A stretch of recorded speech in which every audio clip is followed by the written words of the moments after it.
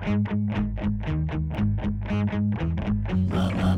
to the Tournament Poker Edge podcast, brought to you by TournamentPokerEdge.com, the only podcast dedicated exclusively to poker tournament strategy. Now here's your host, Clayton Fletcher.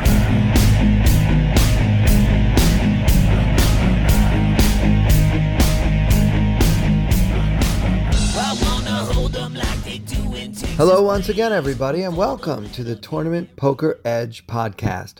I'm your host, Clayton Fletcher, here in New York City. Happy to be bringing you another edition of the podcast. Just going to be you and me today, guys, and I hope that's all right. We have had a lot of great feedback on our recent episodes that featured some very interesting and entertaining guests. I personally recommend you listen to last week's episode with our very own Killing Bird, Derek Tenbush. I think the hand that he brought to the table was very interesting. It has a lot of inflection points and a lot to consider. I thought our discussion of that hand was pretty high level as well, and I hope that you will go back and listen to that episode if you haven't done so already. Today, I want to look at a hand that I did not play, but that someone else played on day one of the main event, the World Series of Poker main event, that is, of course, this year, 2019, day 1A. I'm going to start logging some hands that I find interesting from the Poker Go records of the broadcast. The ESPN episodes haven't been released yet because they're still doing the weekly, more casual viewers enjoy those 1 hour episodes they do, I think, on Tuesday nights. So with that in mind, we'll be looking at the Poker Go episodes while we still have access to those. I have an interesting hand that I found from day one of that tournament. As well, I want to get into a hand that was sent to me from a listener in Australia that I think you guys will find interesting. I think it brings up a few questions. Before we get to all that, I want to bring up some poker news. A couple of things were announced this week.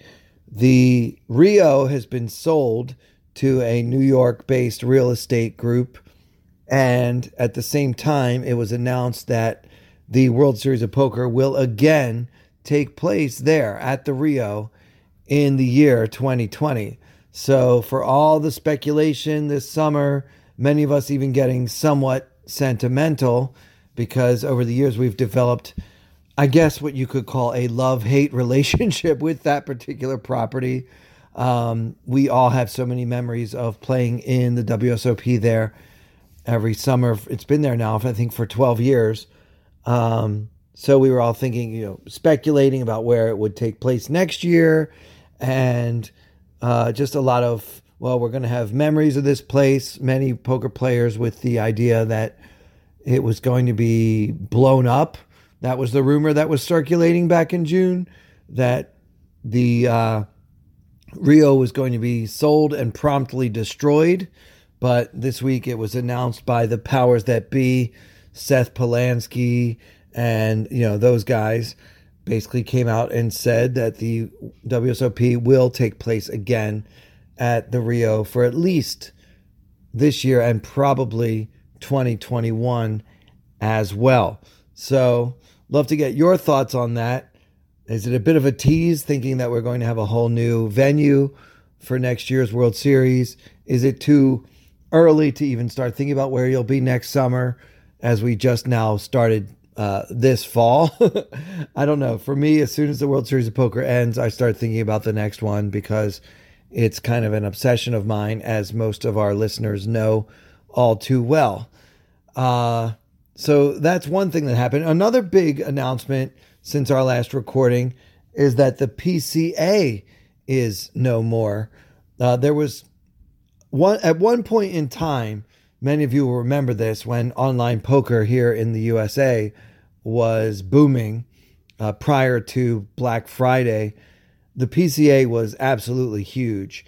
The Bahamas, very, very close to America, for those who are geographically challenged or based in a faraway land like Australia, where you might not realize that the Bahamas are just, not even an hour from Florida. So many Americans loved going to the PCA. It was a very easy place for us to get to. And of course, back then we had sites like PokerStars allowing us to enter satellites.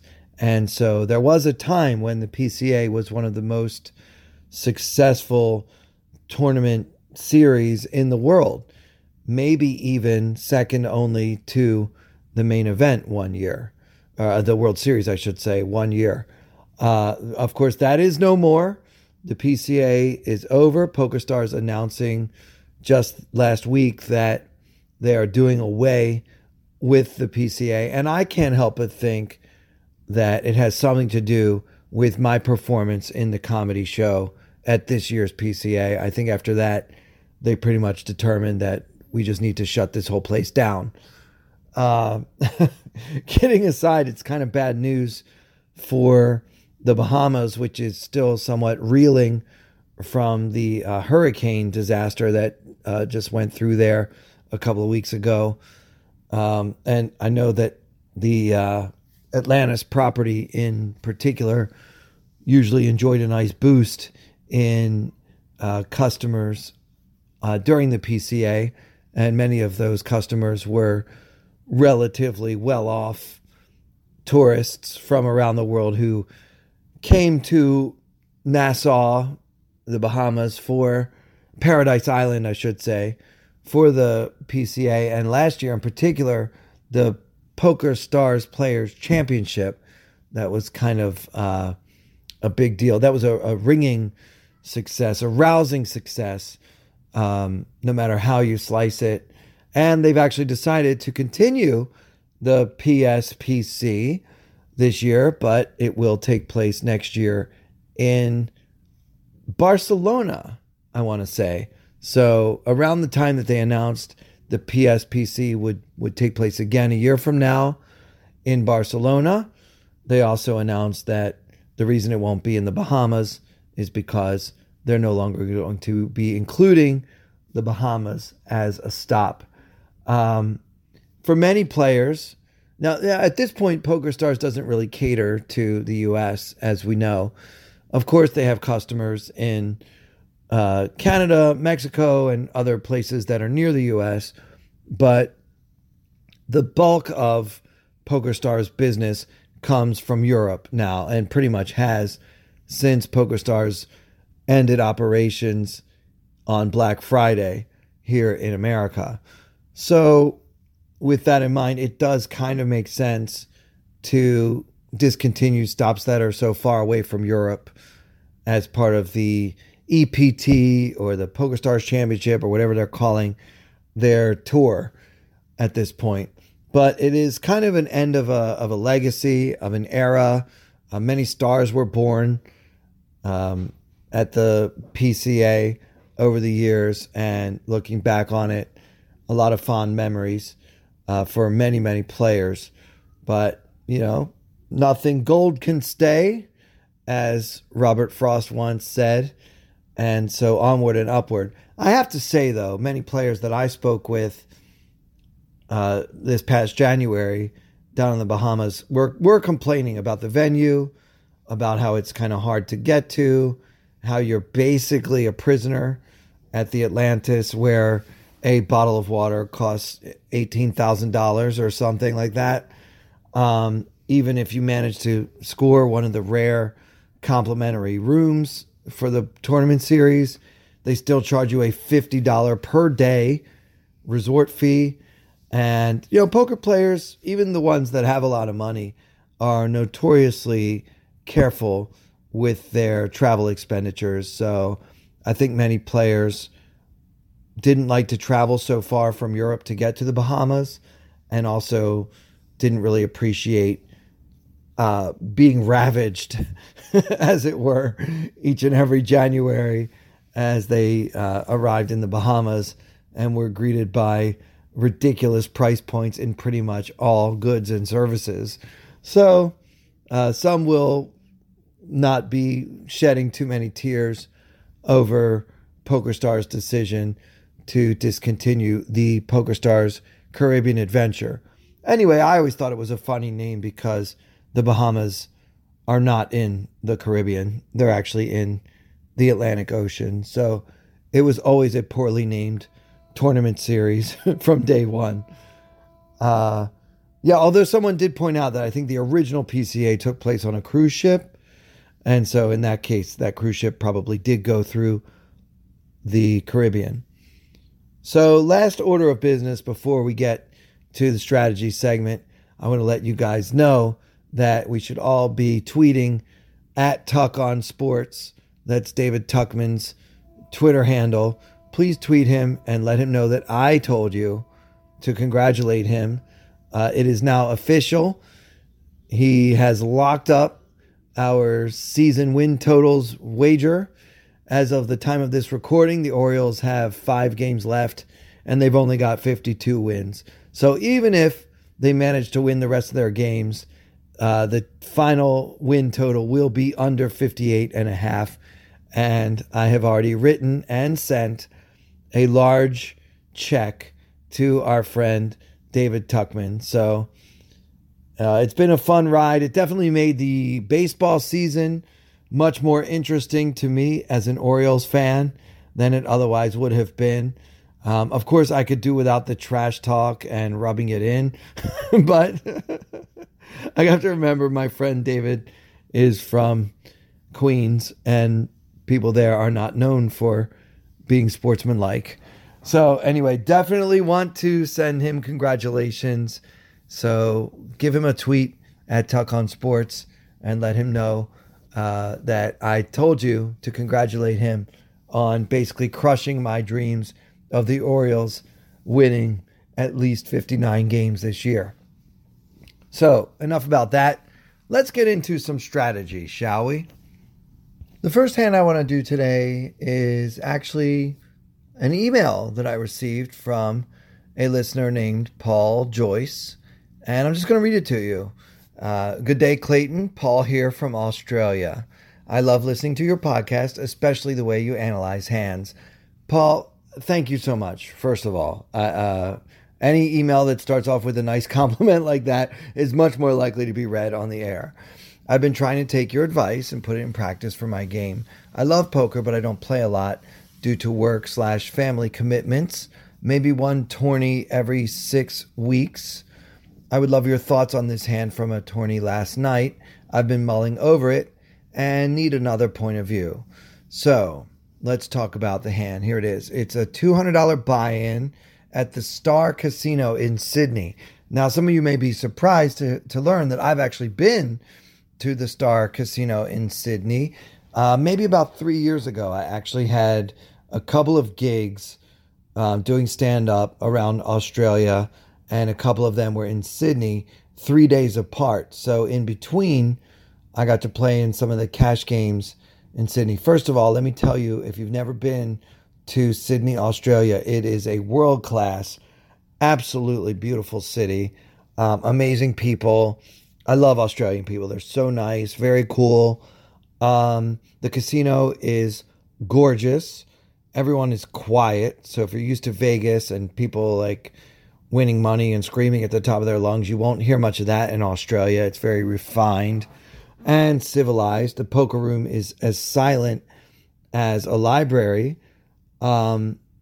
which kind of surprised me because the Australian players that I've seen on television were mostly loud and boisterous. And I just didn't see that either in Sydney nor in Melbourne for the most part.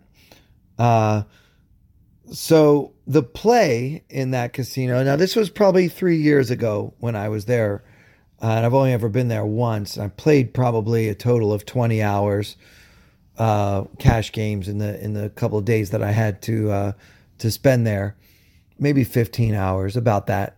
And I could tell you the patterns that I noticed were that players were generally loose, a little more passive than we are in the States, and no one seems to believe each other. So bluffing in Australia at least 3 years ago was not recommended. Now, obviously, everyone is learning about game theory, and poker is getting tougher and tougher. But the strategy that I would have recommended 3 years ago, based on what I saw in the mid stakes 5-10 cash games there, where I would just recommend make a hand and bet it big. So that's kind of what, for those who haven't been to Australia and are kind of wondering what it's like to be playing in Paul's casino, that was kind of my overall impression. Not that the players were bad, but that they were generally loose, and they tend to be a little sticky post-flop. So here's the situation. It's a $200 buy-in, no limit hold'em turbo tournament. Now, in many countries, a turbo tournament has no ante, and this one is like that. It's 200 and 400 with no ante in level 5. He says they got 180 runners to start, and they started with a 10,000 chip starting stack. Right now, Paul is in the big blind with 8,500. So let's talk about that right away. He's got 21 big blinds, or as I like to say, his M is about 15. Now notice that if there had been an ante in play, his M would be 8. Suppose they had a big blind ante, then there would be 1,000 in the pot, and his M would be 8.5 because he's got 8,500, 200, 400, and 400. As we talked about M last week, it's the ratio between your stack and the pre-flop pot. So in this particular hand, Paul has an M of about 15, just under 15 actually. Closer to 14 if I'm going to be exact, and I should. So rather than 14, his M would be 8.5, and that's a really big difference. So for those who are just used to counting big blinds, I'm just trying to point out how big of a difference that ante can make, and why M becomes a much more accurate representation of your standing in the tournament. So we're in the big blind holding King of Hearts, 10 of clubs, under the gun +2, or as I usually call it, third position, raises to 800 with 14,000 behind. So it folds around to Paul in the big blind with King 10, and it costs him 400 more to call the min raise. So with an M of 14, holding King 10, I'm not too excited to call, and I definitely don't want to raise. But I can't fold because the pot odds are just too good. We're getting, well, look at it. There's 800 plus 600 is 1,400 already in the pot, and it only costs me 400 more to call. So getting 3.5 to 1 with King 10 in the big blind, I think calling is totally, is actually mandatory. The problem is the description of villain. So let's listen to that. The villain is a solid player, doesn't get involved too often, and usually has good cards when he does, likes to keep pots small. So with King 10 offsuit versus this guy's range, I think we can pretty much rest assured that our King 10 is no good. So we're looking to hit this flop pretty hard. It comes 10, 9, 7 with 2 hearts. The 10 of hearts, the 9 of hearts, and the 7 of spades. And again, we have King 10 and we have the King of Hearts. King of Hearts, 10 of clubs. So it's a very good flop for Paul. We've got top pair with a king kicker and a backdoor flush draw. We are out of position, and here it says villain bets, so I'm assuming obviously Paul must have checked to the villain. So, yeah, I mean, for many players, they just don't have a leading range on any flop. If you told me that you like to lead certain flops and you would include when you flop top pair in that leading range, I have no problem with it. And also, I think I mentioned this a few weeks ago, but I was reading something about how computers have become adept at beating multiple players. As many of you are familiar with Poker Snowy and some of the other artificial intelligence poker theory simulators out there, they were already able to beat the best in the world in heads up, no limit. But when it came to multi-way pots, the computers were having trouble figuring out the game with all those variables.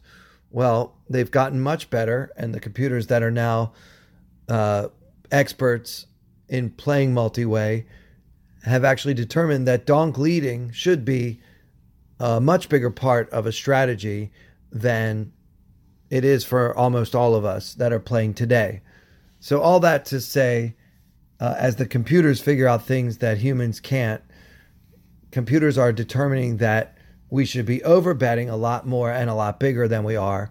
And that was one big thing that was a takeaway from this experiment. I think it was a college-funded game theory, artificial intelligence thing, similar to some of the others that have been out there, MIT or whatever. So we should be betting much larger. And when we overbet, sometimes these computers were determining that betting 3 times the pot was correct. So talk about a polarized range, huh? But also leading into the razor, particularly in a heads-up pot like this one. So if Paul had said he saw that he flopped so good and he just wanted to bet to protect his hand, I would have no problem with that. But for many players, and I'm sure for most of our listeners, they just don't have a donk leading range on the flop in these situations, and that's also fine. So, many of the solvers would also agree with that, including Pio. You basically always check to the razor. So, in this case, Paul checks and Villain bets 800 into the 1800 pot. So, what to do here with King 10? Villain is betting less than half the pot.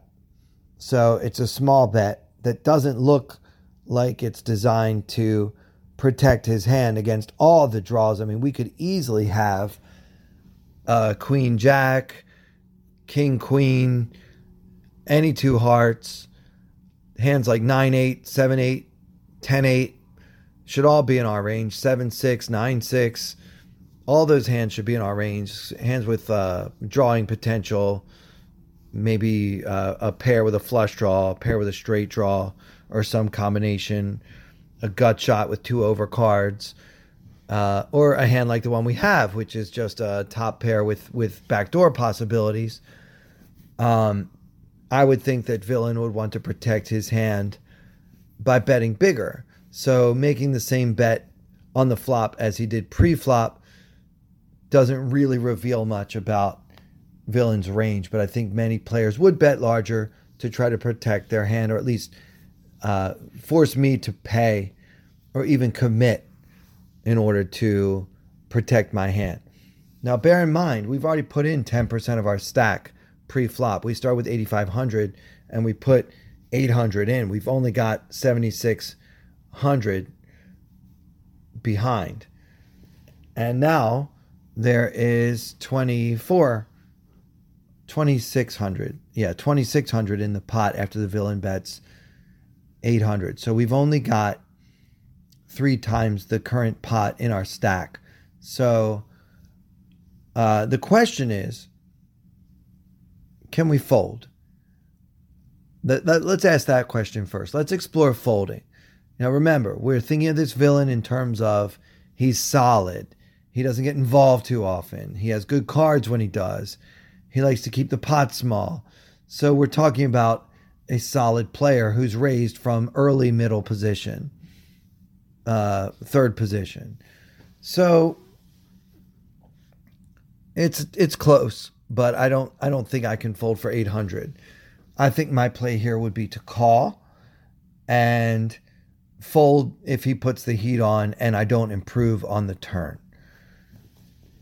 This is what Paul decided to do. I originally put his range on 2 high cards, so drawing to a straight. This flop hits me better than it hits him, and it hit me very well. I don't want him to get any free cards, so I raise it to 2,300. Okay, so let's talk about this analysis here. Paul, what I like what you're doing is that you're trying to put your opponent on a range and think in terms of whose range the flop hits harder. I'm just not necessarily on board with your assessment because we think about it. This guy raised from third position under the gun +2. How can we be so sure that he's on 2 high cards? He certainly has sets of 10s, sets of 9s, sets of 7s, as well as large pairs like kings, queens, aces. All of those hands should be in our opponent's range. Now, when he bets 800, maybe you can take some of those hands out based on your observations of how he plays when he has a draw or how he plays when he's trying to protect his overpair or something like that. But I'm not so sure that we can be confident that our opponent has mostly 2 high cards in his range. Also, we have the King of Hearts, which is one of the best cards for him to continuation bet with if he doesn't have a pair yet. So in other words, if our opponent has something like Ace King with a King of Hearts, he should be continuation betting this board a lot. Just hoping that we have nothing. Although it's hard for us to have nothing because we either have a gut shot or we have a pair. It's just there are very few hands that this wet board doesn't hit. So it seems unlikely to me that Villain will be able to get us to fold for 800 very often. And if he's a solid player, he probably knows that, and therefore he probably wants to get some action here, especially for this sizing. 800 into 1800 is a very small sizing, right?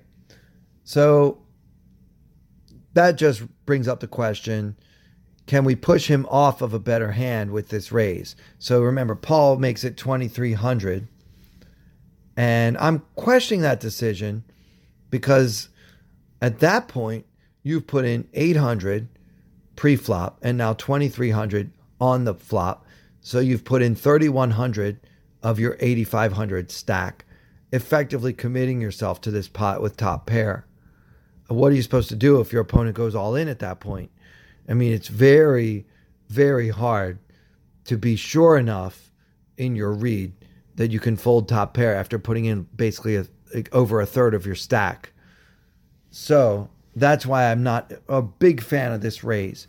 I think calling allows us to kind of evaluate on the turn. Say the board pairs the 7s and not with a heart on the turn.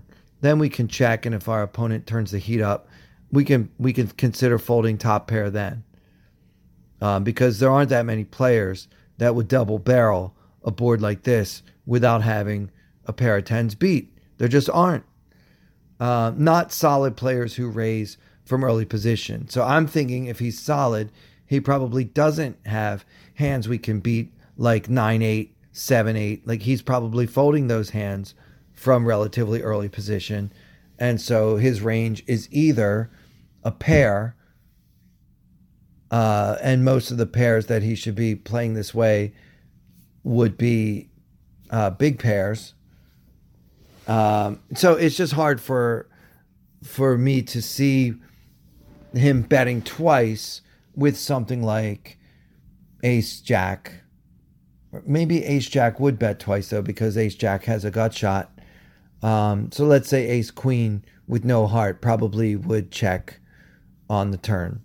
So with those kinds of hands, we can get some information and maybe be able to play pot control a little bit and check call the river if our opponent chooses to check the turn.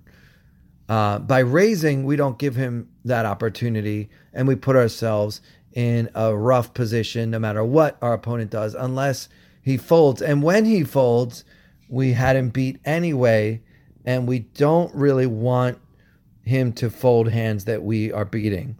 So I really don't like the logic of we don't want our opponent to get any free cards, so we raise it to 2,300. I mean, what free cards are we worried about? If our opponent has ace king, he's got 3 outs, right? Only the aces, because we have the king.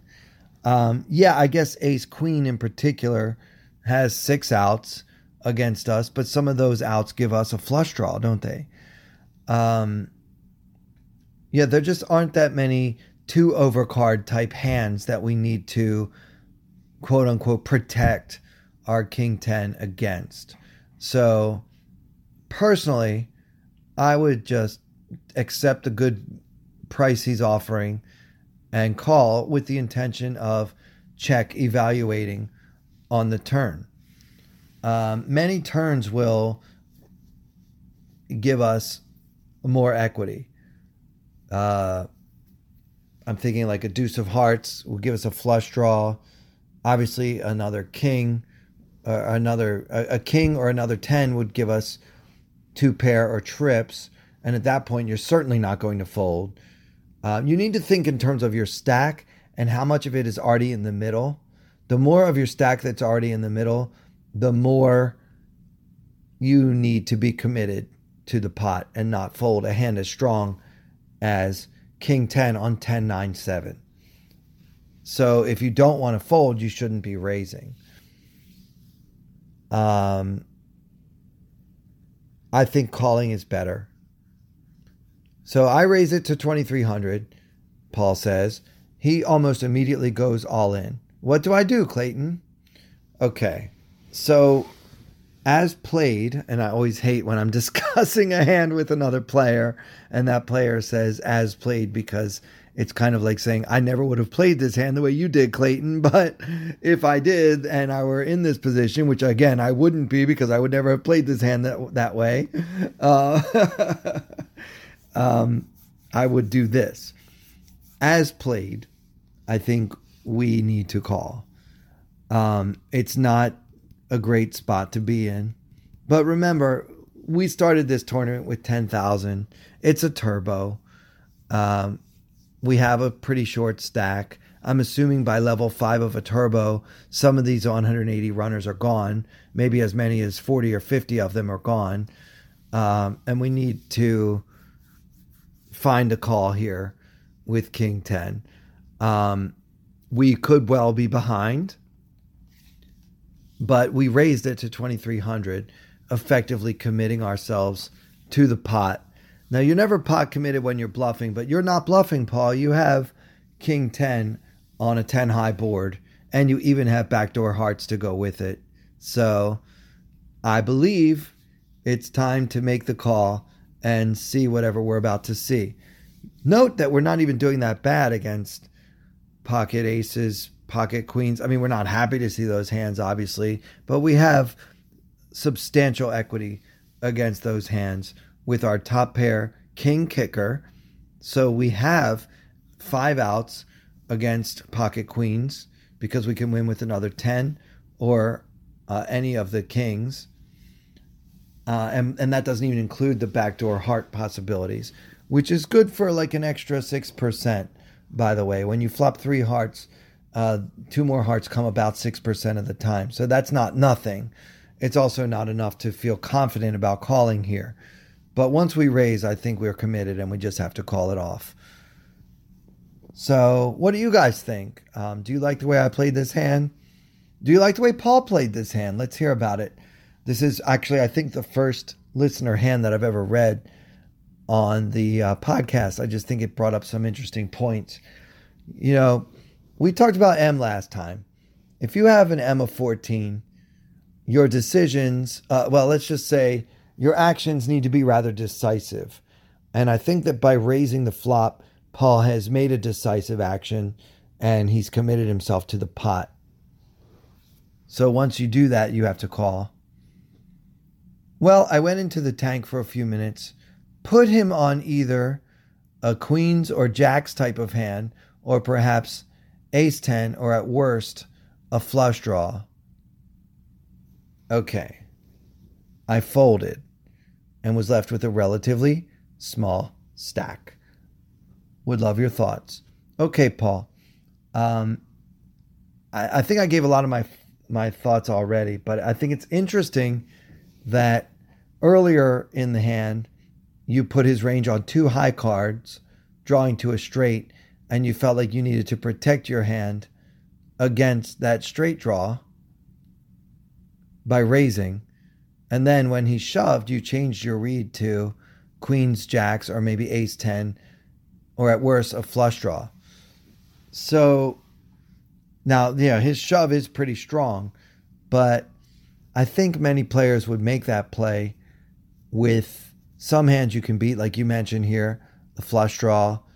Perhaps he got a little out of line with ace 9, ace 7 of hearts, or it could be a pure bluff. The problem is we're so committed that calling sucks because we're going to be behind a lot, but folding sucks because we've already put in a third of our stack. So you put yourself in a tough spot where both decisions are kind of awful for you. I folded and was left with a relatively small stack. Right. You have a small stack because you raised to 2,300. So to me, I think the worst part of the hand was the raise on the flop. You open that door for him to shove on you. And, I've been to Australia. I know that even players you think are pretty solid are capable of doing this as a bluff. And I think once you are committed to a pot, you need to call with a hand as strong as King 10. And bear in mind, it's not just functioning as a bluff catcher. You have a certain amount of equity with King 10. And because you made that raise, you kind of priced yourself in to calling. So if we look at the math here, let's do the math real quickly, guys. At the time when the flop hit and the villain bet 800 into the 1,800 pot, there was then 2,600 in the pot. And when we make our raise, we've built the pot up to 4,900. For simplicity, let's call it 5,000. And then we're leaving ourselves only 50, we're rounding here, so let's call it 5,500 behind. We've put in 3,000 of our 8,500, leaving us with 5,500 behind. So at the time when we make this raise, there is 5,000 in the pot, and we only have 5,500 behind. When villain goes all in, he first has to get his 800 up to 2,300. So let's go ahead and add 1,500 more, which brings the pot to 6,500. And then he shoves for another 5,500 to put us all in. So that means there's 12,000 in the pot, and it only costs 5,500 for us to call. Again, I rounded up just to kind of make the math a little easier, but it's within a couple of hundred. Bottom line, you have top pair and you're getting like 2.5 to 1 on a call. I just don't think you can fold, especially not with the backdoor hearts and the possibility that your opponent could sometimes be bluffing. and even when he's not, you're not a 2.5 to 1 dog against a lot of these hands that you think he could have.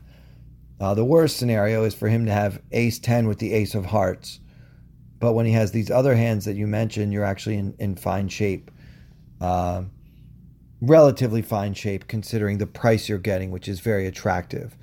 So a lot of these medium to short stack all-in situations in tournaments come down to pot odds and just the likelihood that you're absolutely crushed. I mean, well, obviously the worst case scenario, I should say, is when your opponent has a set, right? Because you're drawing virtually dead versus a set. But assuming he does not have a set, then you have plenty of outs to make the call here. And you could have avoided this situation had you not raised on the flop. So those are my thoughts. I'd love to hear what you guys think. Do you like that Paul chose to raise on the flop and kind of give himself a sense of where he's at? And then when he kind of gets his answer by his opponent going all in, would you be comfortable folding a hand like King 10, such a strong hand for the situation, just to preserve your stack and live to fight another day? Now remember, it's a turbo, and now you're going to leave yourself with 5,500, and the blinds are currently 200, 400. They're probably going up to 300, 600 next. So you're going to have 9 big blinds in very short order. So please keep that in mind as you consider what to do in Paul's situation. All right, let's get to one more. Okay, so here's a hand from day 1A of the 2019 WSOP main event. Late in the day, I think it's level 4, 300, 600 with a 600 ante.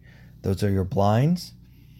It's a big multi-way pot that starts with a British player named Moss. I don't have first names, guys. Sorry. He opens to 1,300, so just over a min raise, and gets called by Alex Keating in the cutoff.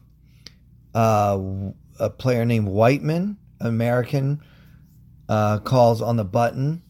And in the small blind, it's another Australian who's going to be the hero in this hand. We're going to be Doyle. His last name is Doyle.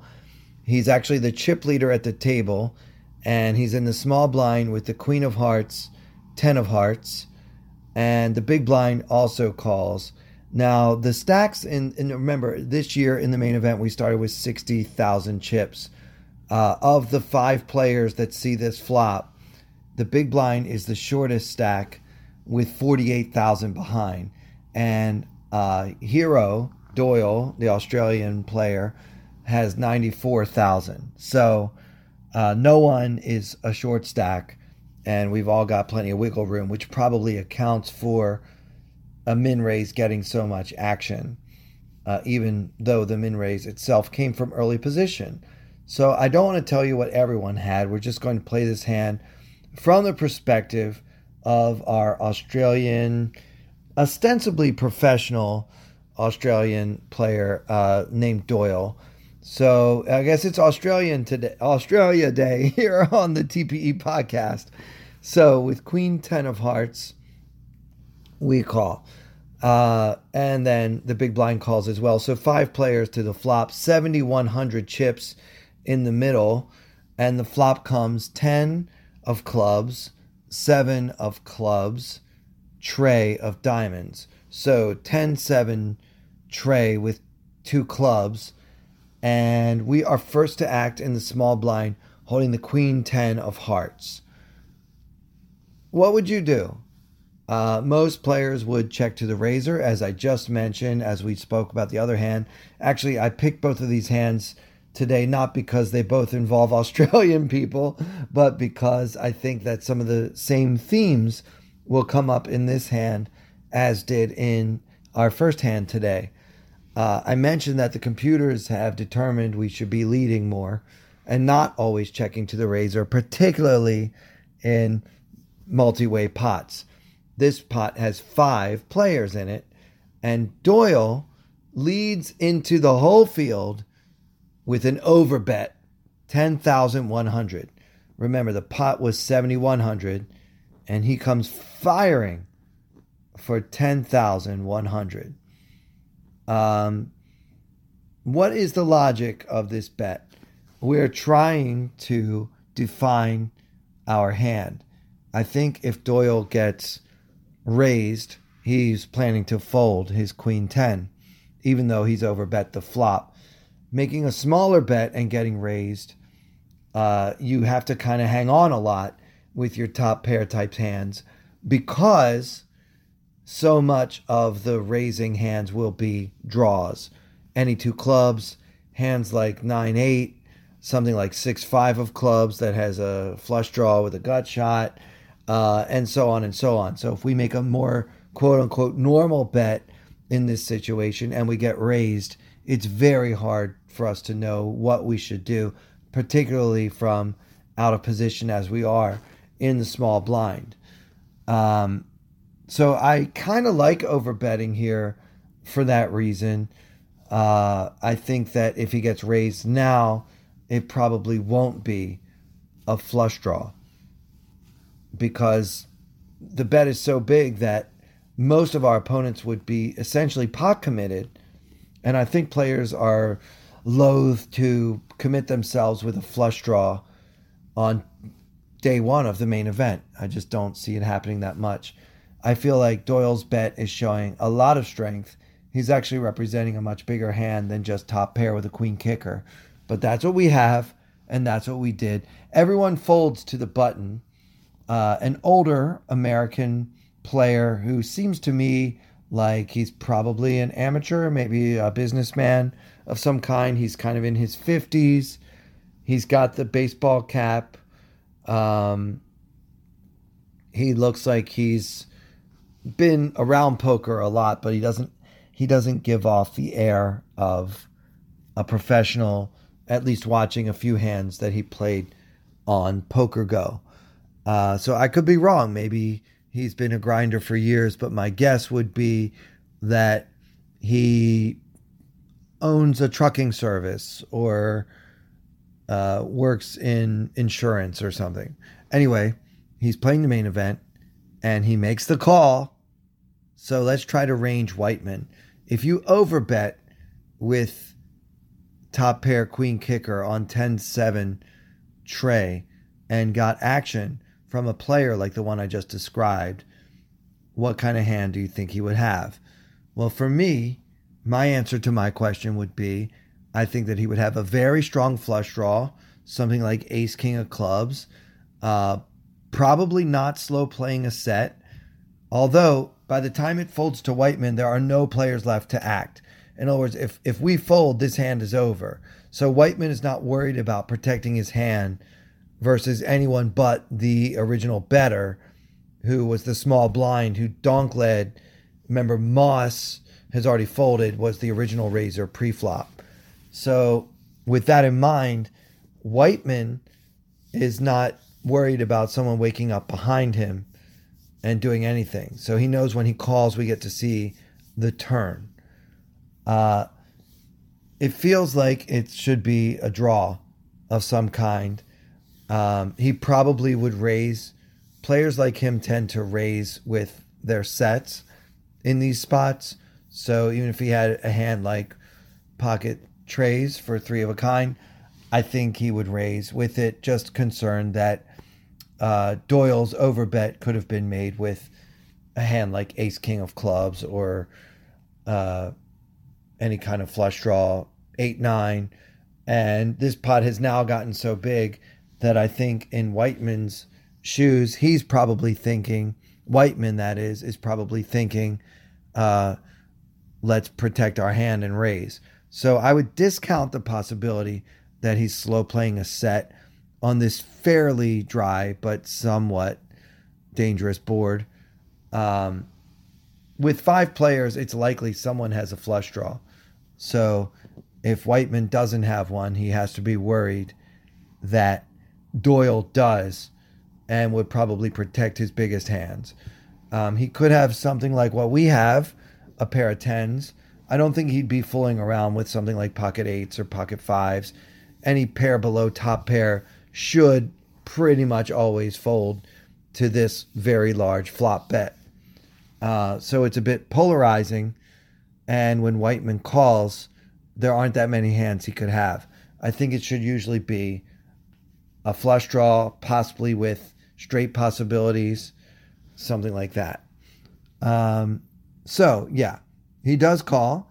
And now there's 27,300 in the pot heading to the turn. And Whiteman has 74K remaining in his stack. And remember, Doyle, hero, started as the chip leader at the table, but he doesn't have Whiteman covered by a lot. This is the two biggest stacks on the table here, and he's only got Whiteman covered by like 7,000. So with that in mind, neither player is using a stack to try to bully the other. The turn card is the 7 of hearts, pairing the board. And Doyle has a decision. Do we want to bet Queen 10 again? Well, I mean, we overbet the flop. So if we bet again, we're pretty much throwing pot control out the window. It really just depends on what we make of Whiteman's call. Sure, if you think he's got a flush draw, or most likely some kind of flush draw or flush draw, straight draw combo, maybe like Jack 8 of clubs, something like that. But yeah, does this player even make a call with those kind of speculative hands on the button? I think he does, but not necessarily. Then should we bet again to try to protect our hand? Are we at all worried that we might be beat? Well, he could certainly have King 10, and then it's trying to turn Queen 10 into a bluff if we bet again versus that particular hand. I suppose Whiteman could have a worse 10. Jack 10, 10, 9 are certainly possible. I think it's close. I think that I like betting here, but it is definitely close. This is a dicey situation. This pot is already way too big for Queen 10. But given that it's pretty likely that our opponent is on a draw, it is now correct to try to protect our hand, or at least price him out of calling profitably with that draw. So I would probably put in something like 19,000 here, which would basically put a river. If we want to make a river shove, it would be about 80%. Whiteman's stack would then be about 80% of the pot on the river. So I think that's a good sizing. Doyle goes a little smaller. I'm really not going to quibble with it, but he puts in 15,000 into the 27,000 pot. So it's still more than half the pot, and definitely denying Whiteman if he has some kind of flush draw with a hand like Ace 8 of clubs. I think it's a good enough bet to deny the exact correct odds, but it's pretty close, especially if Whiteman could ever know that his aces are also live outs. So it's a little too small, but I'm like I said, I'm not going to really quibble with this bet at all.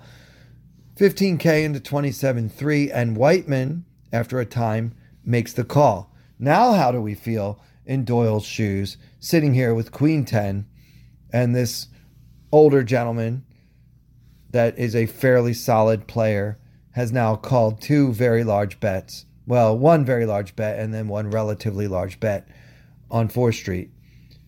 I'm not sure that I like my Queen 10 anymore. Do you? Well, the pot is 57,300, and our opponent has about 60K behind. So he's got a little bit more than the pot behind. And the river comes the 4 of spades for a final board of 10, 7, tray, 7, 4. No flush. Do we bet again? We could shove and try to get maximum value for queen 10, but what can really call? I mean, wouldn't even jack 10 usually fold with this much heat? So I don't think we have a value bet here. I think the play here is to check and hope to get a free showdown. Instead, we do check, and now Whiteman, who's just been pretty much calling since the very beginning of the hand, bets a healthy 31K into the 57.3 pot, giving us 2.8 to 1 on a call. Well, the first question is, why does he bet 31,000 instead of the 59,000 that he has behind? 60. Yeah, he had, actually I said 60 before. He actually has 59K behind on the river. So why doesn't he bet at all? If he had a real monster here, I think he would have bet it all. Something like a 7, right? Or maybe if he had like ace 7 somehow. Probably wouldn't have called the flop. It's just hard to put Whiteman on a hand here. In Doyle's shoes, any hand that Whiteman is betting for value should have gone all in. In other words, if he has a king 10, he's never going to bet it for value. I've already built this pot so much myself with my flop over bet and my healthy turn bet. Everyone's just going to check behind when they just have a 10. And if they have a hand that they should know is good, like a 7 or better somehow, maybe pocket, I don't know. It's very hard to put him on a hand that would bet 31,000 and not all in. All of the hands that he bets for value should be all in my opinion. So what is he betting? 31,000. Did I just say that I think all of his value bets should be all in? Well, in that case, our queen 10 is a bluff catcher. Is it a strong enough bluff catcher to make the call here? I think it is. We're getting 2.8 to 1 on a call. Whiteman's bet doesn't make any sense. It's not easy, but we put ourselves in this position by virtue of our very large flop bet with just top pair queen kicker. I think when we check on the river, if Whiteman goes all in, it becomes a very, very hard decision because he could have maybe something like 4 sevens. I don't think too many players would value bet top pair here. So what does he have? What does he have? Doyle thinks about it for quite a while. Eventually, I think he just decides there's just too many busted draws in Whiteman's range. And he does make the call, getting 2.8 to 1. He calls, and Whiteman turns over the ace of clubs, jack of clubs. So he had a pure flush draw with 2 overcards on the flop and played it passively. Can't blame him for that, especially with that 10K into 7K flop bet. And then it didn't work out for him. And then he knew that the only chance he had of winning the hand was to bet the river. He didn't want to shove because he didn't want to bust the main event on day 1. I'm not sure if Doyle would have been able to make the call. If Whiteman could have found the, the gumption to put in all 59,000 into 57.3 on the river. Maybe he could, maybe he couldn't. But I think betting 31,000 makes it a little too easy, but still not that easy. I kind of like the bet. I just think if you want to bet, you got to go all in and leverage all of your possible fold equity. What hands does Doyle bet twice and then check? I think that when Doyle checks the river, he doesn't have a monster. So Whiteman probably picked up on that and put him on something like just a top pair type of hand. But now it's hard for Whiteman to represent anything else. And that's the trouble with his bet on the end. Overall, I think Doyle was pretty creative in overbetting the flop. And I think it was good that he was able to find that call. How many of us could make the call with just queen 10 in the main event, knowing that if we lose this pot, our 94,000 stack would then be down to like 20K with 2 hours left in day one. So I thought those hands were both interesting. I'd love to get your feedback. If you have a hand you want me to discuss on the podcast, you can email that hand to radio@claytonfletcher.com. Or actually, you could use poker@claytonfletcher.com as well.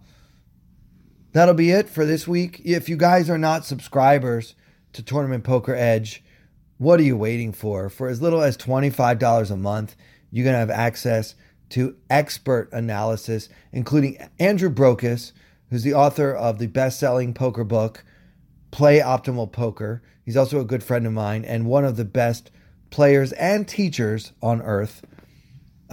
He recently released a series in which he goes over every hand he played in the exact tournament we were just discussing, the 2019 World Series main event, in which, by the way, Andrew finished 125th.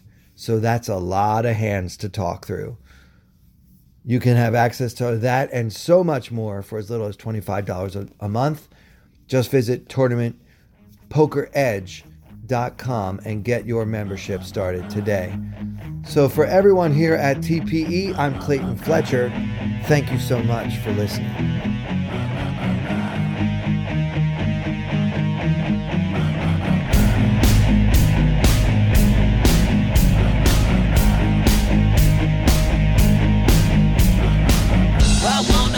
Like they do in Texas, please.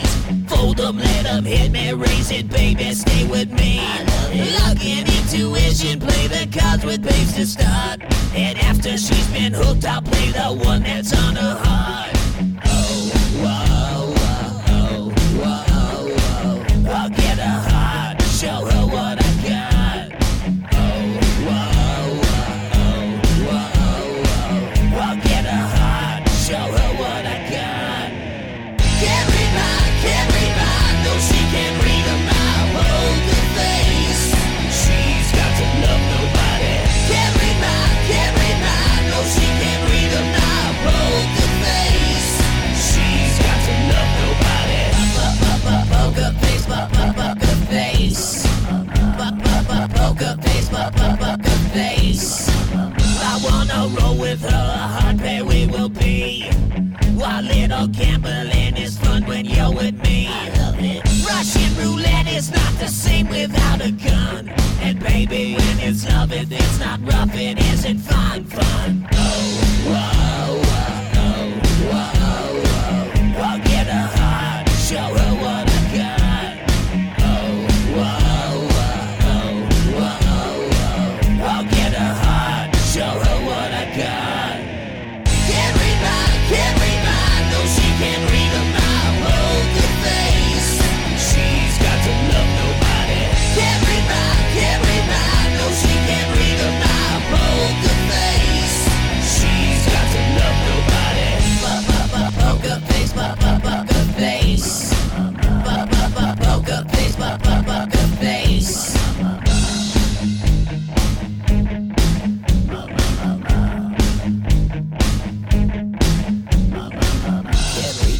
Can't read mine, no she can't read a mile, poker face. She's got to love nobody. Can't read mine, no she can't read a mile, poker face. She's got to love nobody. Can't read mine,